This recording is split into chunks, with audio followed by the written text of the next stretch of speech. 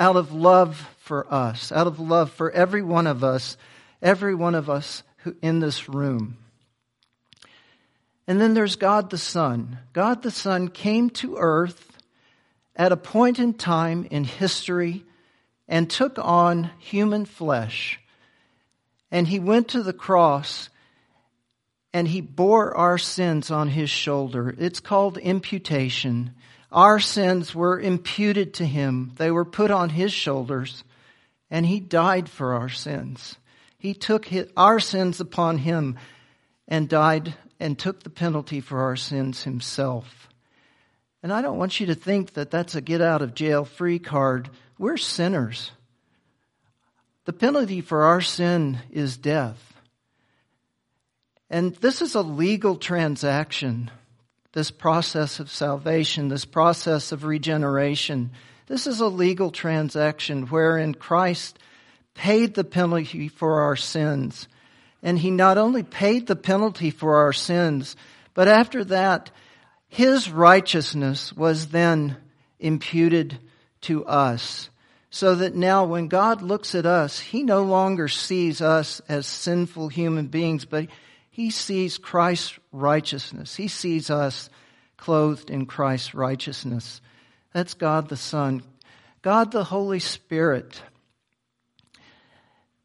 2 Corinthians, Paul says in 2 Corinthians, if anyone is in Christ, he's a new creation. The old has passed away, and behold, the new has come. It's the Holy Spirit who applies this salvation to our life. The Holy Spirit opens our eyes to the truth of who we are, that we are sinners, to the truth of the gospel. And the Holy Spirit mediates a process called regeneration, in which we become new creations. We receive a new heart. If you look at this passage in Ezekiel, it says, I will remove the heart of stone from their flesh and give them a heart of flesh, that they may walk in my statutes and keep my rules and obey them. And this imagery is really meaningful to me as a former pediatric cardiac surgeon. My job for 30 years was to do my best to treat patients who were born with structural heart disease. And for the most part, most of those children could undergo some kind of reconstructive surgery to repair their heart defect. They had a hole in the heart, I could close it with a patch. If they had a narrow vessel, I could widen it. But there were some children whose heart defects were so incredibly severe that they were fatal, that without something very drastic, there was nothing that could be done for them whatsoever. And they were affected by something called failure to thrive. They had to work tremendously hard just to breathe. They were working so hard to breathe that they couldn't eat, they couldn't gain weight. And that analogy is very apropos for us as sinners. We have a sinful heart, and our sinful heart doesn't allow us to thrive. We have turned away from God, and we are moving away from Him. Now, in the case of these children who have these irreparable heart defects, the only thing that can be done for them is a heart transplant. We actually remove their old diseased heart, and we replace their old diseased heart with a new heart, a new, young, vigorous heart. And it's just amazing to see a child after a heart transplant, to see how that they wake up from their anesthesia, the breathing tube is removed, and they breathe, for the first time in their life, they breathe gracefully. They don't spend all their calories trying to breathe, and they can eat gracefully, and they can gain weight, and they can thrive. And just as they begin to thrive after their heart transplant, so we, when we are made into new creations by the Holy Spirit, can thrive. Our hearts are turned toward God, and after regeneration, we experience an overwhelming sense of gratitude. And as a result, we have a desire to serve Him. We have a desire to obey Him. And we have a desire to grow spiritually. And that's what we're talking about today. So that's the reason we want to grow spiritually. It's because God first loved us, and it's out of gratitude to Him for this gift of salvation. So what is spiritual growth? As simply as I can put it, it's the process whereby spiritual maturity is gradually developed by believers. The process whereby spiritual maturity is gradually developed by believers, and this process should start from the point at which we are redeemed and should carry on for our entire life until the day we die. And this process is fueled by a grateful heart because of a God who loved us first and sent His only Son to die in our place on the cross. Now the question is there any validation for this process of spiritual growth in Scripture? Sure there is. Peter commands us to grow in the grace and knowledge of our Lord and Savior Jesus Christ. Also, the author of the Hebrews says, "Therefore let us leave the elementary doctrines of Christ and let us go on to maturity." Now, I don't want you to get the wrong idea. Salvation is a gift. Salvation is not something that we do ourselves. Salvation is not of God, is not something that we do. Ephesians, the first chapter of this, or the first part of this passage from Ephesians says, "For it is great by grace you have been saved through faith.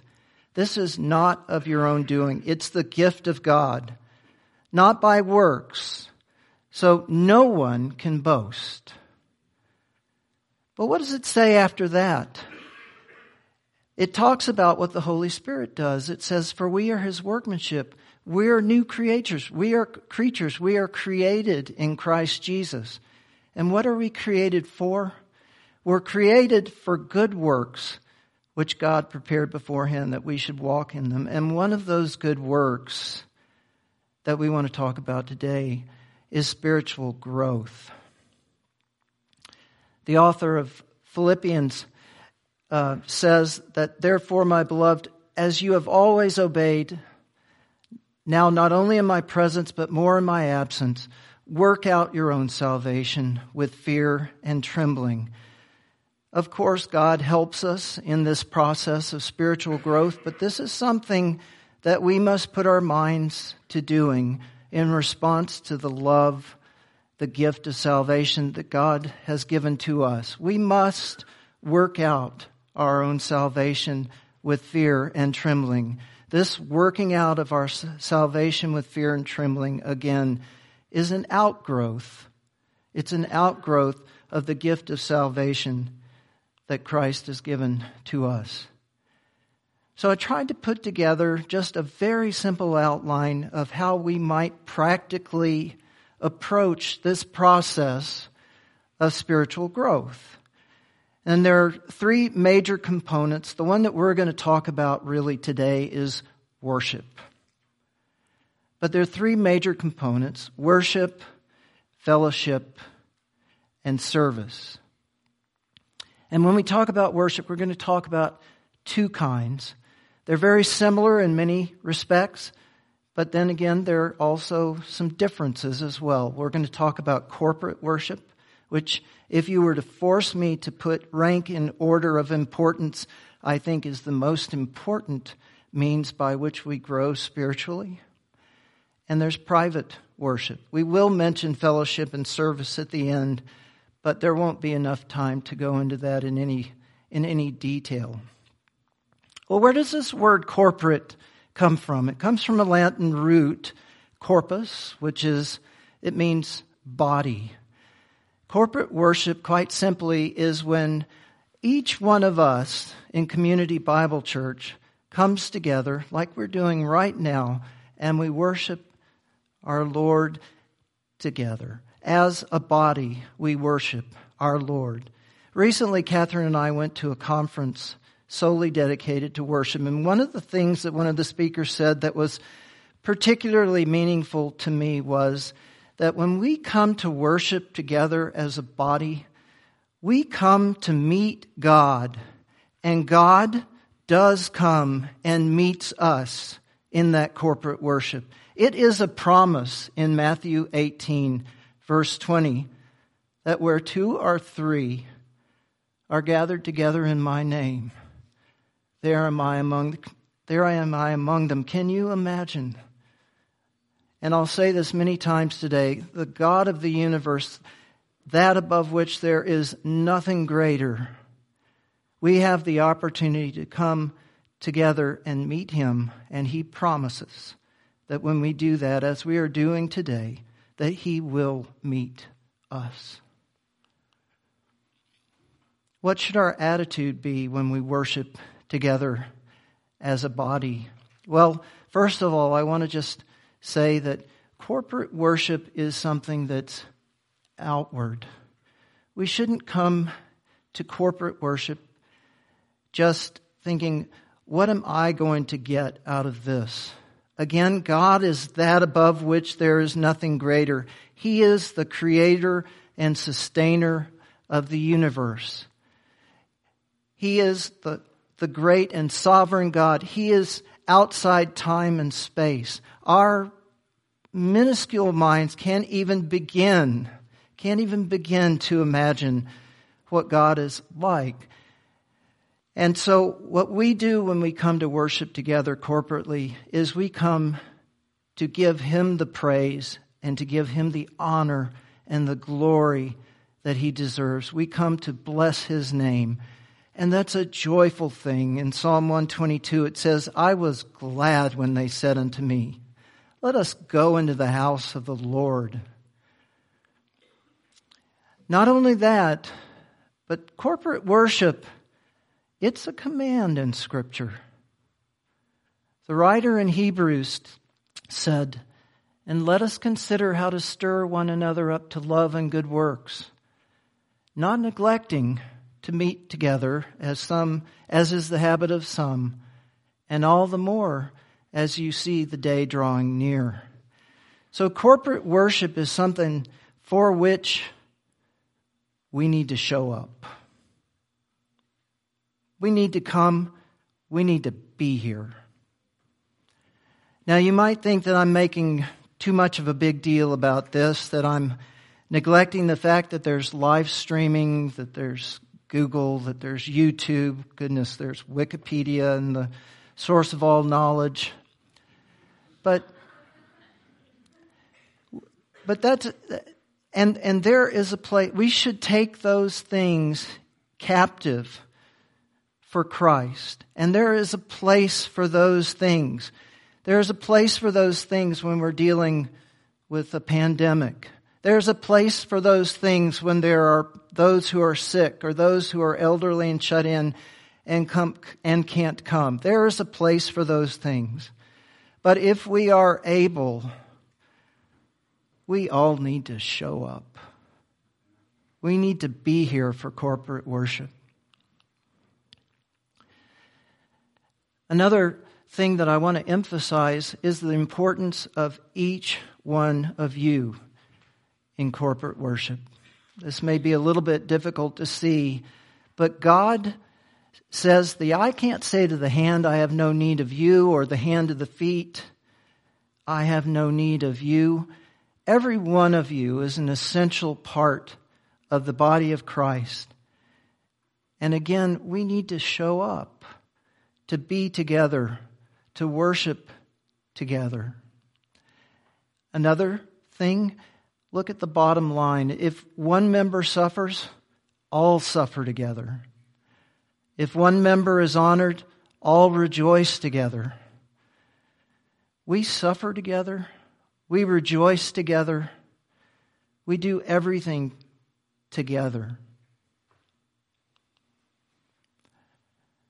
There are other things that happen in corporate worship. Peter talks about service. As each one received a gift, use it to serve one another as good stewards of God's varied grace. And Paul, in his letter to the Colossians, talks about teaching and admonishing one another. We need to take this seriously. Let the word of Christ dwell in you richly, teaching and admonishing one another in all wisdom, just like we were doing earlier, singing psalms and hymns and spiritual songs with thankfulness in your heart to God.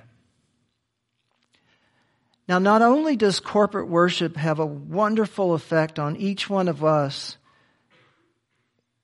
who participate in it, but it also has a positive effect on any unbelievers who might be here among us.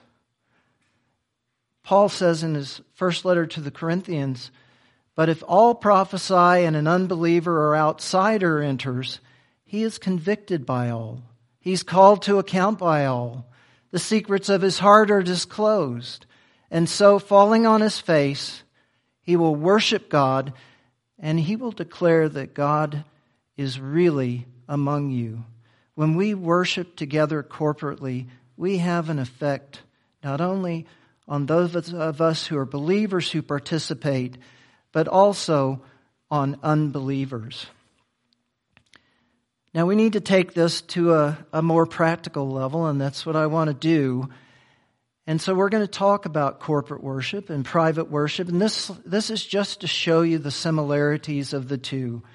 In corporate worship, there is the ministry of praise, the ministry of the word, preaching, what we're doing right now, the ministry of prayer, and the same in private worship.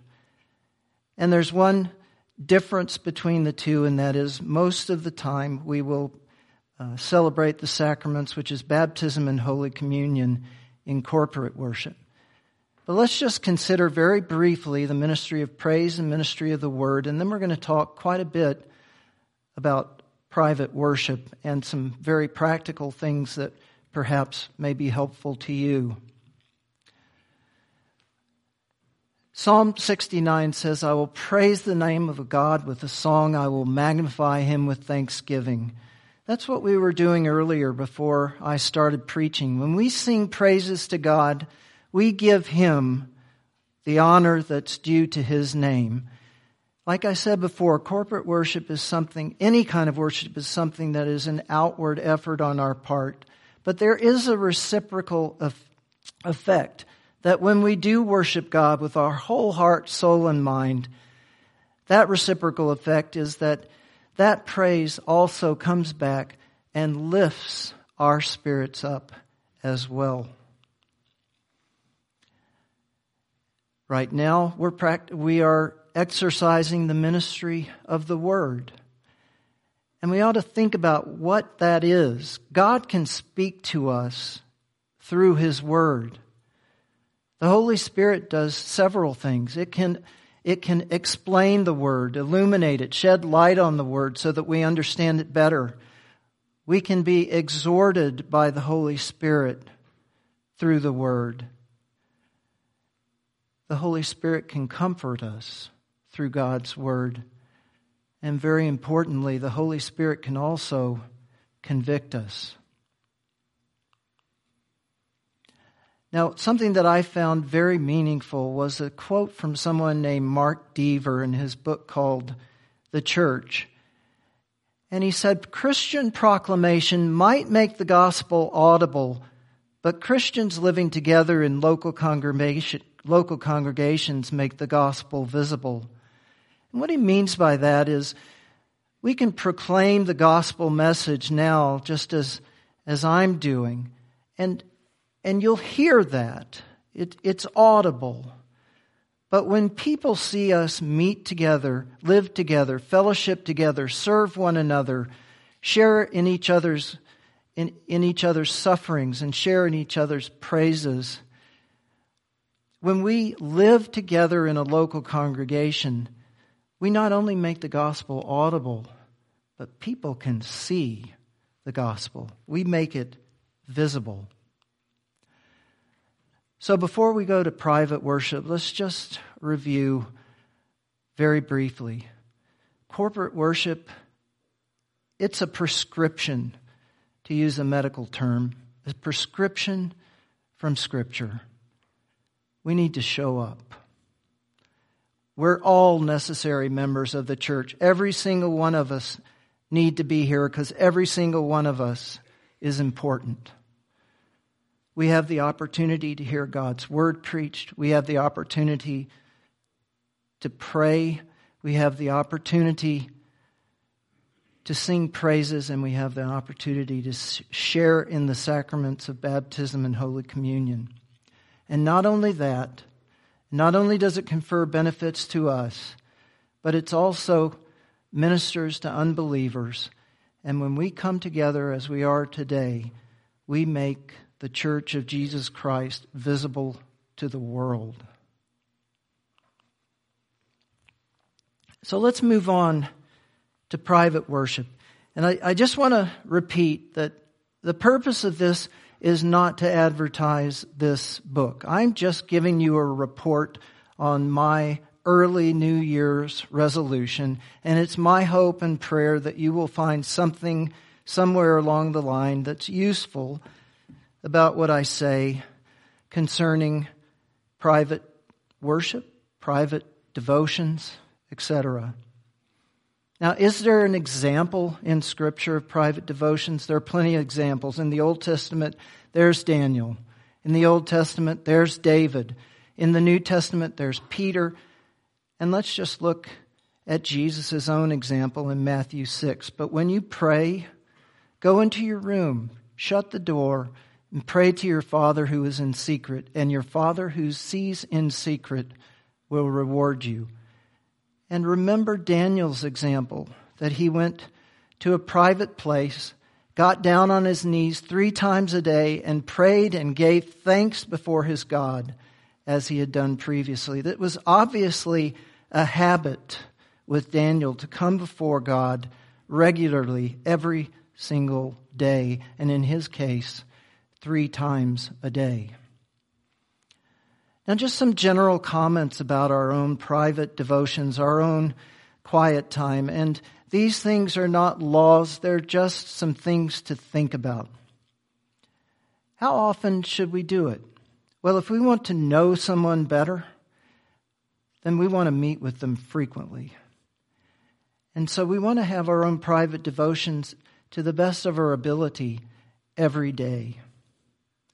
How important is our own private devotions? Well, we want to make them a priority of the day if we can.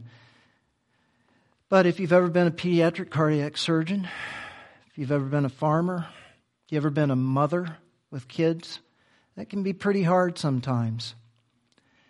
But ideally, we would like to try to, before the cares and concerns of the day crowd in on us, we'd like to try to get in our time with the Lord. But remember, that's not going to happen every day. And Satan's going to be right there at your shoulder when you fail to do it. And he's going to be saying, look, you're tired. Thursday night football is on. Just forget about this. You're not going to get anything out of it if you do it tonight. So just let it go. The point is to be consistent. Go ahead. Do it anyway. No, you may not get as much out of it, but do it anyway. How long? Well, that's going to be different for everybody. When we exercise physically, what do? We start with short periods of time and we gradually build up.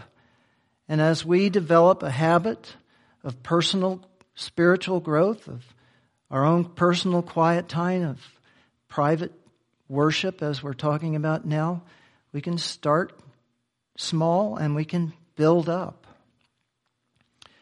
A quiet and secluded spot is ideal, but again, if you're a mother with small children, good luck. Now, something I hadn't really thought about much at all before I started applying this particular tool to my own personal devotions are some of these points that I'm about to talk about. I would pick up my Bible pretty regularly and read a pretty regular schedule of reading and get a lot out of it, but I never quite stopped to think about the fact that what I was doing was worship. And so when we talk about practically how to do that, I'm going to show you how we can focus on our own private devotions as worship. I didn't really approach it, I don't think, with the reverence that was due to it. Now, some of us have a quiet time, and I think that's great, a quiet, peaceful time with the Lord. But one thing you could think about is to try a not-so-quiet time. And you could try to speak your praises to God in your own personal devotions aloud. Go to a private place, say your prayers aloud, read the Scripture aloud. Just try it. It tends to galvanize the mind. It tends to capture your attention. It tends to force you to take things at a pace that makes it easier to comprehend, easier to internalize. It's not the only way to do it, but give it a try.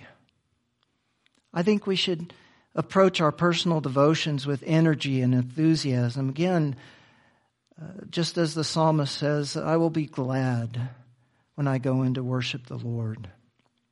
And finally, now this is the pediatric cardiac surgeon of me, but I really think we should be organized in our personal devotions. I don't mean it should be boring. I don't mean that we should be saying the same thing every day. I just mean I think we should be organized so that, well, you'll see in a second why I think we should be organized. It sort of helps to emphasize the point that we're worshiping, that we're coming before a holy God, and we're giving Him the honor that's due to His name. So how is this particular tool, and there are others, but how is this particular tool set up? Well, they have 31 different private worship services, one for each day of the month. And each one is organized the same way, although each of these 9 points is different in each service each day. And we're going to go through each one of these here very briefly, but I want to just point out to you the order and type of prayers. You might recall that a very common Christian mnemonic is ACTS, like the book of Acts, ACTS. And it's an excellent guide to how we should pray. When we pray, we adore. A for adoration. When we pray, we should confess our sins. C for confession. When we pray, we should give God thanksgiving. And we should raise up to Him our supplications. And there's a reason for this order too. Because as important as our own personal needs are, as important as the needs of others are, we should adore Him first. We should confess our sins to Him first. And that prepares us to give Him thanksgiving and to pray our prayers of supplication. So what would be an example of a call to worship? Before I start on these component points and go over them very briefly, I should say this. There are those like me who can appreciate some prepared prayers and things like that, but all of these things can come from your own heart. They can come from prepared prayers of ancient saints, from Puritans, from John MacArthur, from heroes of the Reformation. There are so many resources that we can use to teach us how to turn our hearts in prayer to the Lord.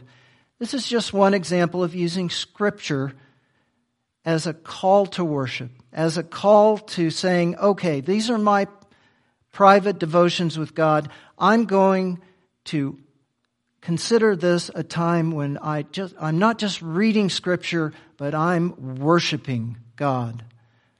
Psalm 92 says, it's good to give thanks to the Lord, to sing praises to your name, O Most High, to declare your steadfast love in the morning and your faithfulness by night, to the music of the lute and the harp and the melody of the lyre. For you, O Lord, have made me glad by your work. At the works of your hands I sing for joy. So in this particular tool, it's followed by a prayer of adoration. Remember the mnemonic ACTS. Again, you can use scripture, a prepared prayer, something from your heart. It's fine. In this particular case, from St. Augustine, great are you, O Lord, greatly to be praised. Great is your power, and of your wisdom there is no end. And man, being a part of your creation, desires to praise you. You move us to delight in praising you, for you have made us for yourself, and our hearts are restless until they rest in you. These two things call us to worship and prepare our hearts to come before the Lord, to make it something more than just sitting down and reading our Bible. That's followed by a prayer of confession. Now again, there are some things I think that lend themselves more to spontaneous prayers from our own heart, and this is one of those things because we all have sins for which we need to ask God for forgiveness. However, prepared things can sometimes be excellent schoolmasters to teach us how to pray. So a combination of the two can be very helpful. This particular one says, from Psalm 51, have mercy on me, O God, according to your steadfast love. According to your abundant mercy, blot out my transgressions. Wash me thoroughly from my iniquity and cleanse me from my sin. For I know my transgression and my sin is ever before me. Against you and you only have I sinned and done what's evil in your sight, so that you may be justified in your words and blameless in your just judgment. Create in me a clean heart, O God, and renew in me a right spirit within me. And following that with your own heartfelt confession of sin, after that introduction would be a very meaningful way to approach a prayer of confession. But again, each day, each of the 31 days is different, so it doesn't become rote, it doesn't become stale, it doesn't become boring. Now, this is something that I never did in my own personal devotions, and I found this to be very meaningful. At this point, they advocate talking about a creed. And there are a number of really solid Orthodox creeds that we can depend on. And the point of this is to just, in our personal devotions, to review the fundamentals of our faith, to review the things that aren't negotiable, and to remind ourselves what they are. The Apostles' Creed is a brief, easily understood creed. The Nicene Creed, the Athanasian Creed is also one that's used in this particular book. It's a lot longer, a lot more complex, and they divide it into 3 parts so that each day they do a third of the Athanasian Creed, so it's not overwhelming. Alternatively, one can use statement of faith from the church. The next component is a catechism question. And in this particular devotional, it uses the Westminster Catechism and the Heidelberg Catechism and asks 1 or 2 questions. Again, these are questions that they ask about the fundamentals of our faith, except they're more detailed treatments of that. One of the questions, for example, the first question of the Westminster Catechism is, what is,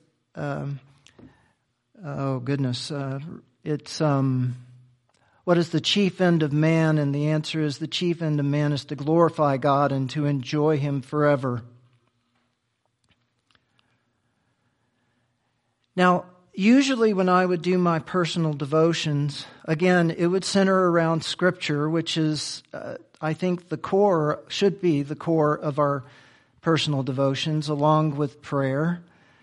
But it never occurred to me really to regularly pray for help before I did that. And that's what a prayer of illumination is.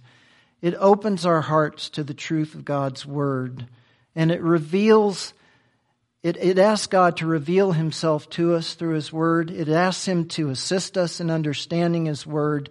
And it asks Him to help us apply His Word to our life. I grew up in the Episcopal Church, and we use the Book of Common Prayer quite often.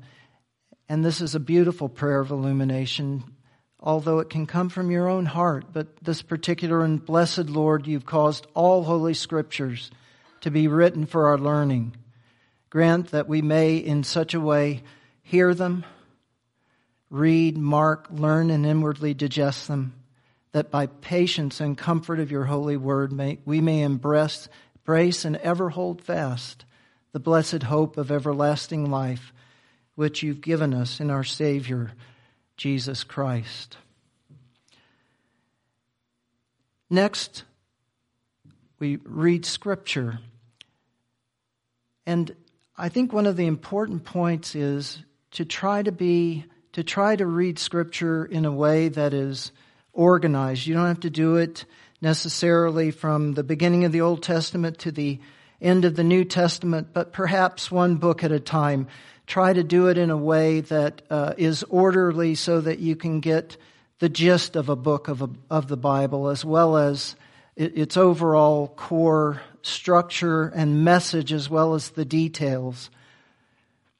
So again, using an intentional reading plan. And for me, the length of the passage that you read should be something that promotes consistency.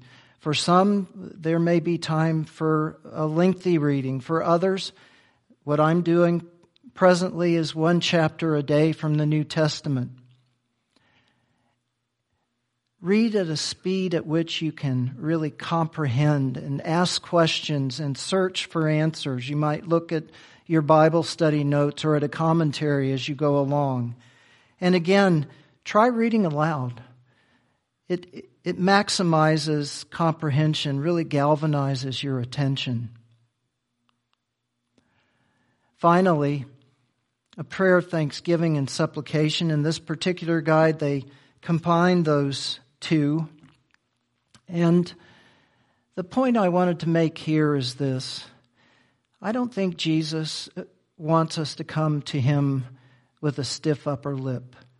I think He wants us to come to Him and speak to Him and to tell Him exactly how we feel. If we're joyful, tell Him. If we're sad, tell Him. If we're grieving, tell Him.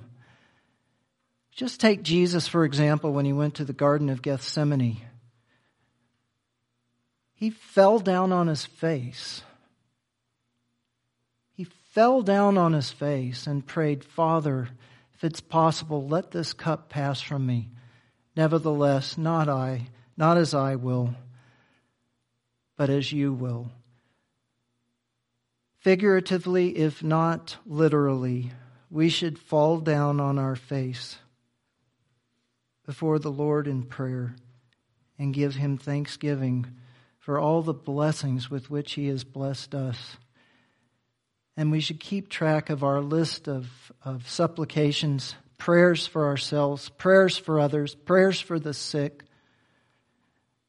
prayers for our church, prayers for our country, so that each day we can bring those prayers before Him. Finally, at the end of each day, and the only thing that is the same each day is the Lord's Prayer.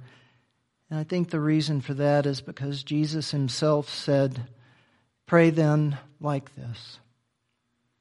Our Father in heaven, hallowed be your name. Your kingdom come, your will be done on earth as it is in heaven. Give us this day our daily bread, and forgive us our debts as we forgive our debtors.